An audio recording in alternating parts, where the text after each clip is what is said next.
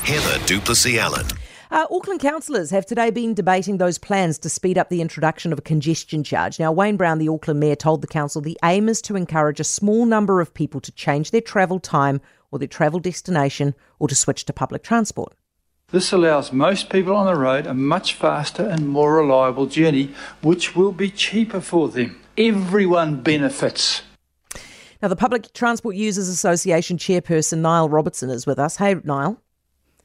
Yes, Neil, actually, Heather. Hi. I think actually with this, I think Wayne's actually more miffed about the loss of his 10 cents a litre on the petrol tax for Auckland, and I think he's trying to get his budgets balanced again. And to an extent, I don't blame him. But hold on, Neil? Are you saying to me that this is not actually about shifting behaviour? This is just about revenue gathering?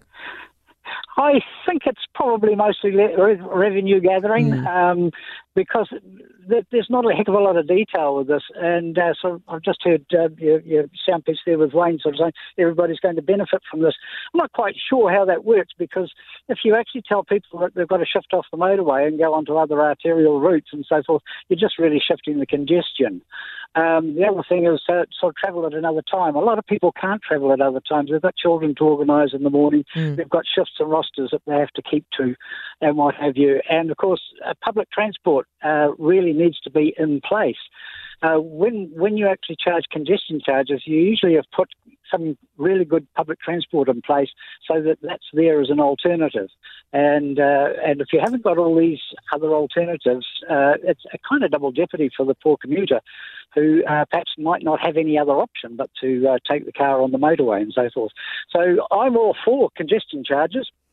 I'm all for actually getting everything else set up before the congestion charges come.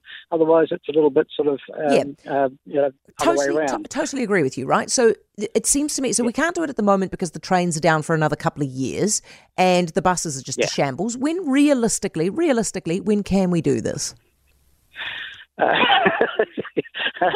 I honestly think that we've got a long ways to go. I would say anywhere from sort of 5 to 8 years before you can even look at this properly. You could probably do it in certain targeted areas, maybe. But why? Why 8 years? Why 8 years? Yeah. Just that much work to do. I actually spoke to the Transport and Infrastructure Committee the other day. They've got very, very little ambition to put a lot of extra capacity onto that system. And AT are not very, very quick at sort of putting in lots of bus lanes and things. And when they do, they usually create a lot of problems with parking and so forth. So all of that stuff needs to be done very, very quickly.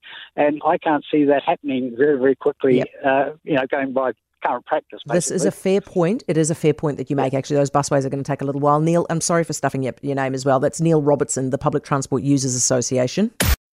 For more from Heather Duplessis-Allen Drive, listen live to News Talk ZB from 4 p.m. weekdays or follow the podcast on iHeartRadio.